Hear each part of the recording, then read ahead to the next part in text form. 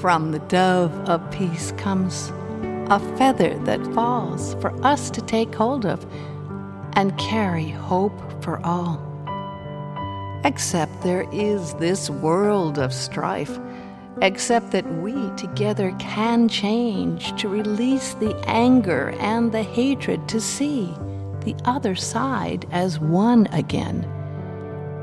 For love has always been stronger by far than the darkness of illusion that chains us and that bars the truth, which one day will win in the end.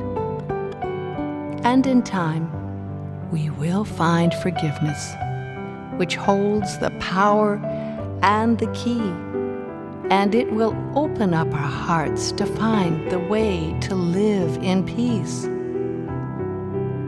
It's possible to find that place within, where we can discover the power, the way to be still and be at peace, and in that place of peace we'll stay.